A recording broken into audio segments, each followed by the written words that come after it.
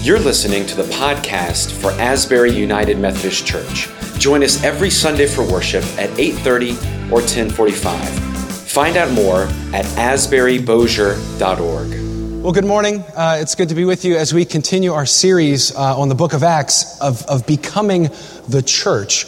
It'd be really great if Jesus had given a 32-point plan of how to plant churches, but Jesus didn't. He poured out the Holy Spirit on the disciples, and then he ascended to be with the Father. So the book of Acts is a study on how these first apostles and disciples figured out how the church was to be the church. What does it look like for the church to be the church? Last week we talked about Rabbi Gamaliel, and when there was tension between Peter and some of the apostles and the Jewish teachers, Gamaliel gave us some really interesting advice. He said, if it is not of God, then it will die. But if it is of God, you won't be able to overthrow it. So in essence, Gamaliel didn't say go and follow them and do what they're doing. It looks pretty rad. And he says, if what they're doing is not of God, don't worry, it will die away. And what if and what they are doing, if it is of God, then you won't be able to overthrow it.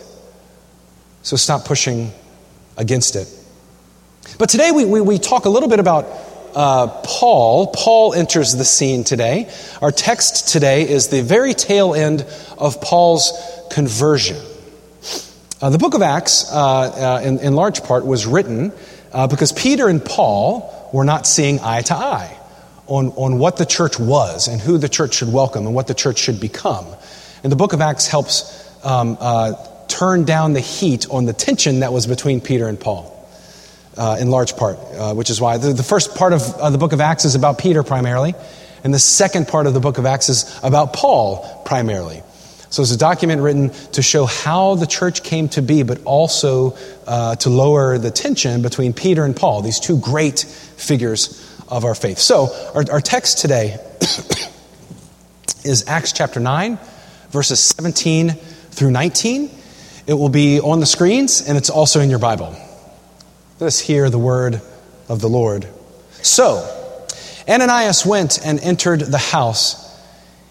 He laid his hands on Saul and said, Brother Saul, the Lord Jesus who appeared to you on your way here has sent me so that you may regain your sight and be filled with the Holy Spirit. And immediately, something like scales fell from his eyes, and his sight was restored. Then he got up and was baptized, and after taking some food, he regained his strength.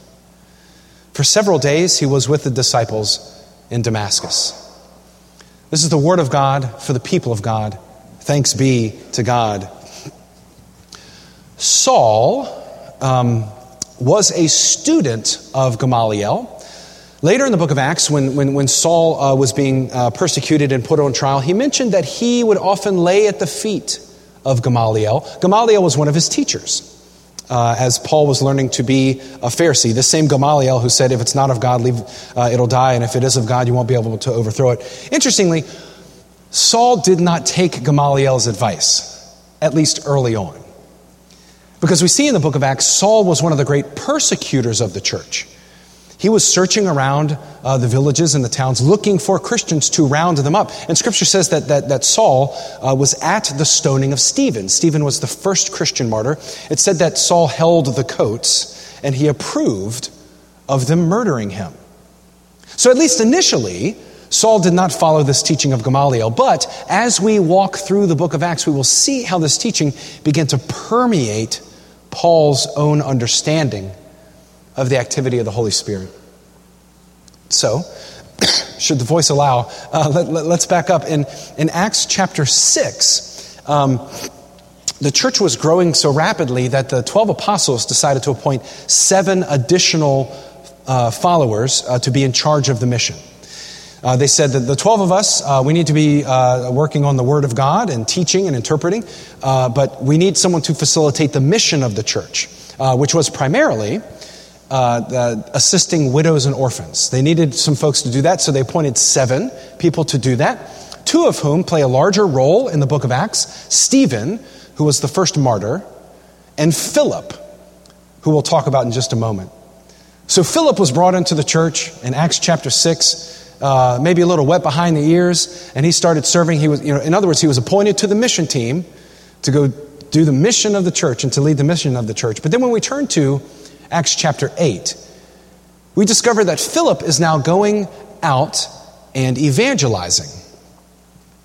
In fact, Philip goes to Samaria in Acts chapter 8, and he runs across someone named Simon Magus, or Simon the Magician, probably from Gryffindor, but he was Simon the Magician. I made that part up. It's not in the Bible. Don't write that email. It's fine. But he was a magician in Samaria, and Philip goes there, and he evangelizes. He offers the word of God, and Simon is baptized, and he converts.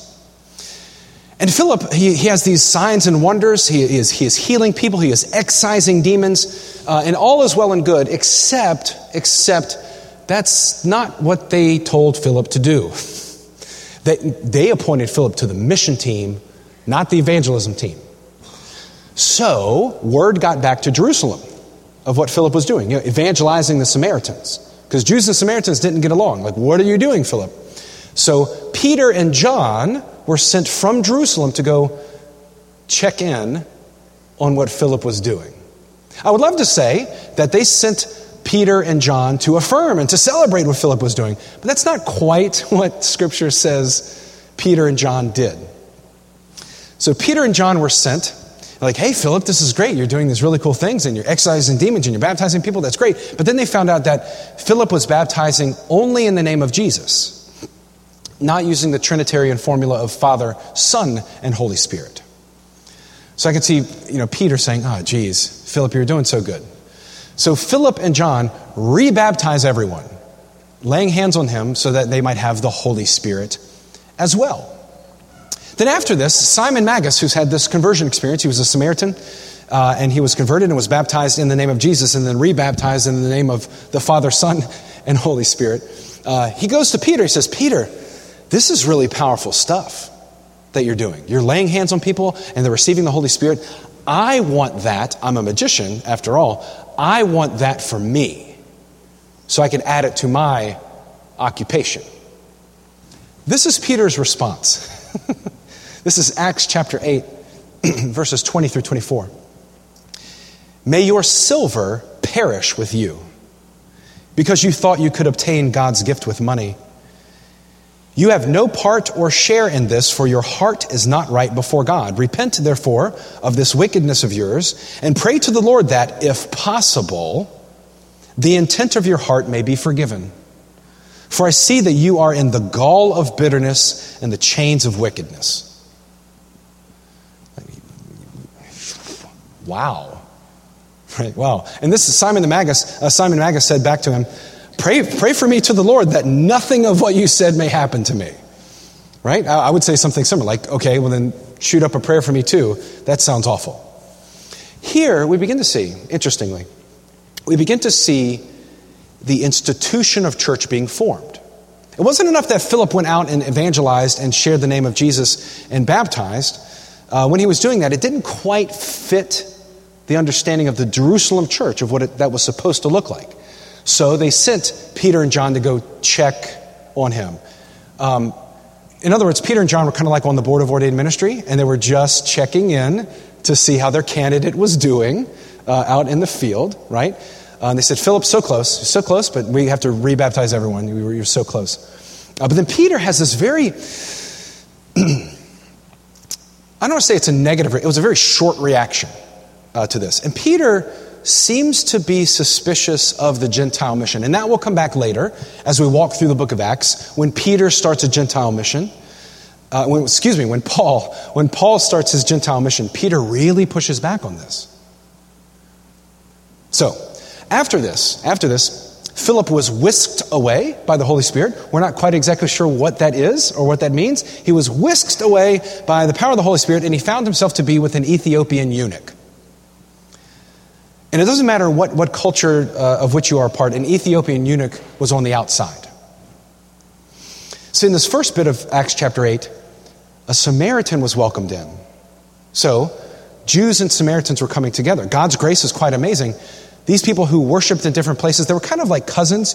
You know that one cousin that you see every year at Thanksgiving, that when they walk by, you quickly eat some turkey so that you don't have to talk to them?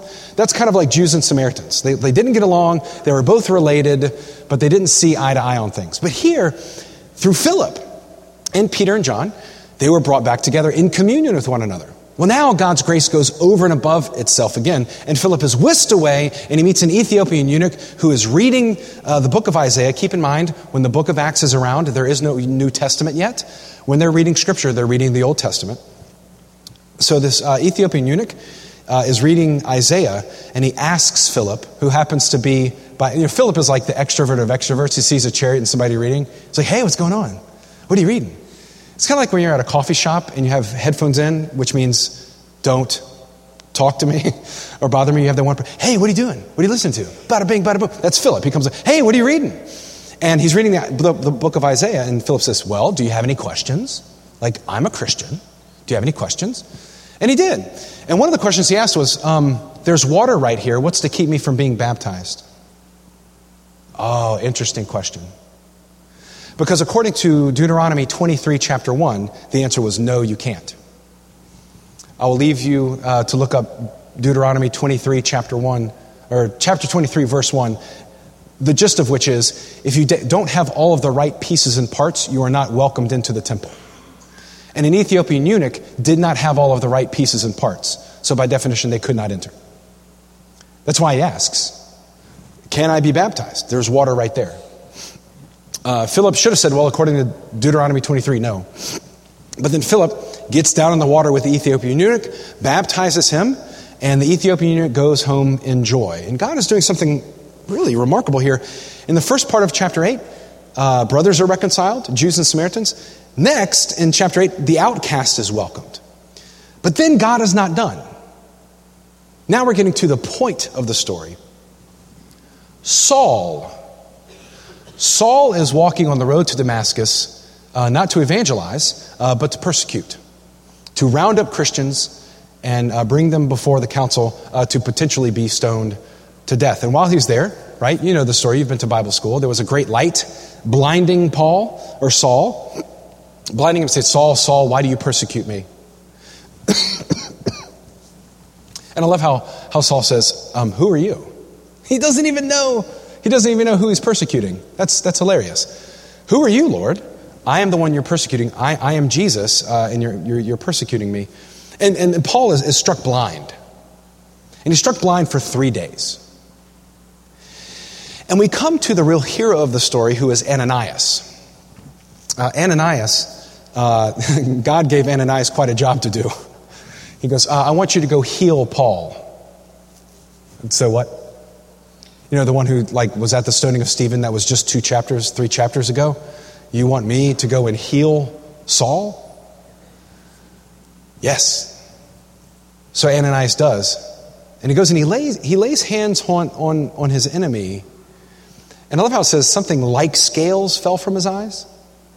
I love when the Bible uses the word like. So it gives you a real clear indication that you're dealing with simile. Something like scales fell from his eyes. Did that mean that Paul could now see clearly? Did that mean that scales of Pharisaic judgment are now being put asunder? Something like scales fell from his eyes. Now, sometimes we think that Paul, immediately started preaching and planting churches and going around. That's not the case. From Paul's own words, he spent 3 years in Arabia trying to figure things out. He spent 3 years trying to figure out he had given his life to persecuting the church, and now he met Jesus face to face, and a Christian who was his mortal enemy healed him. And he spent 3 years by himself trying to figure that out. I bet so. But then Paul comes back and starts planting churches. Now, fast forward one more chapter, chapter 10 of the book of Acts. Back to Peter. Remember Peter's viciousness toward Simon Magus, the magician? Peter then has this vision and experience from heaven. He sees a tablecloth and he sees unclean things, and the Lord says, get up and eat. And Peter says, no, I've never eaten unclean things, and I will not eat unclean things. And then he hears from the Lord, Do not claim anything unclean that I have made clean. And God says it 3 times to him because it's Peter, and Peter needs to hear it 3 times consecutively. Do not call something unclean that I have made clean. And then Peter, who was suspicious about this Gentile church, baptizes Cornelius, who is a Gentile, who is a soldier, and baptizes his entire house. At this point in the story, it seems, all right, okay, the church is moving, the church is good. Like, people are coming into the church, and Peter and Paul are doing fine, and we had the vision of the thing, don't make it, nothing unclean. Everything I've made clean, don't call unclean. And Paul, his eyes, he can now see, and he's planting churches, he's doing everything, it's all good. But then, as we'll see next week, Peter and Paul start to diverge. It all comes to a relatively peaceful conclusion in Acts chapter 10. It all seems good. And if Acts had ended at the end of chapter 10, it would all be good. But then we'll discover Paul starts breaking rules with Gentiles, things that weren't explicitly expressed to him from Jerusalem. And they're left with the big question of, well, what do we do? What are we supposed to do? It's one thing to have tension between the church and those outside of it. It's another thing to have tension within the church itself. Both Peter and Paul, these patriarchs of the church, are disagreeing. What are we supposed to do? But that's for next week. Please come back. But to end, it's interesting how, initially at least, excuse me.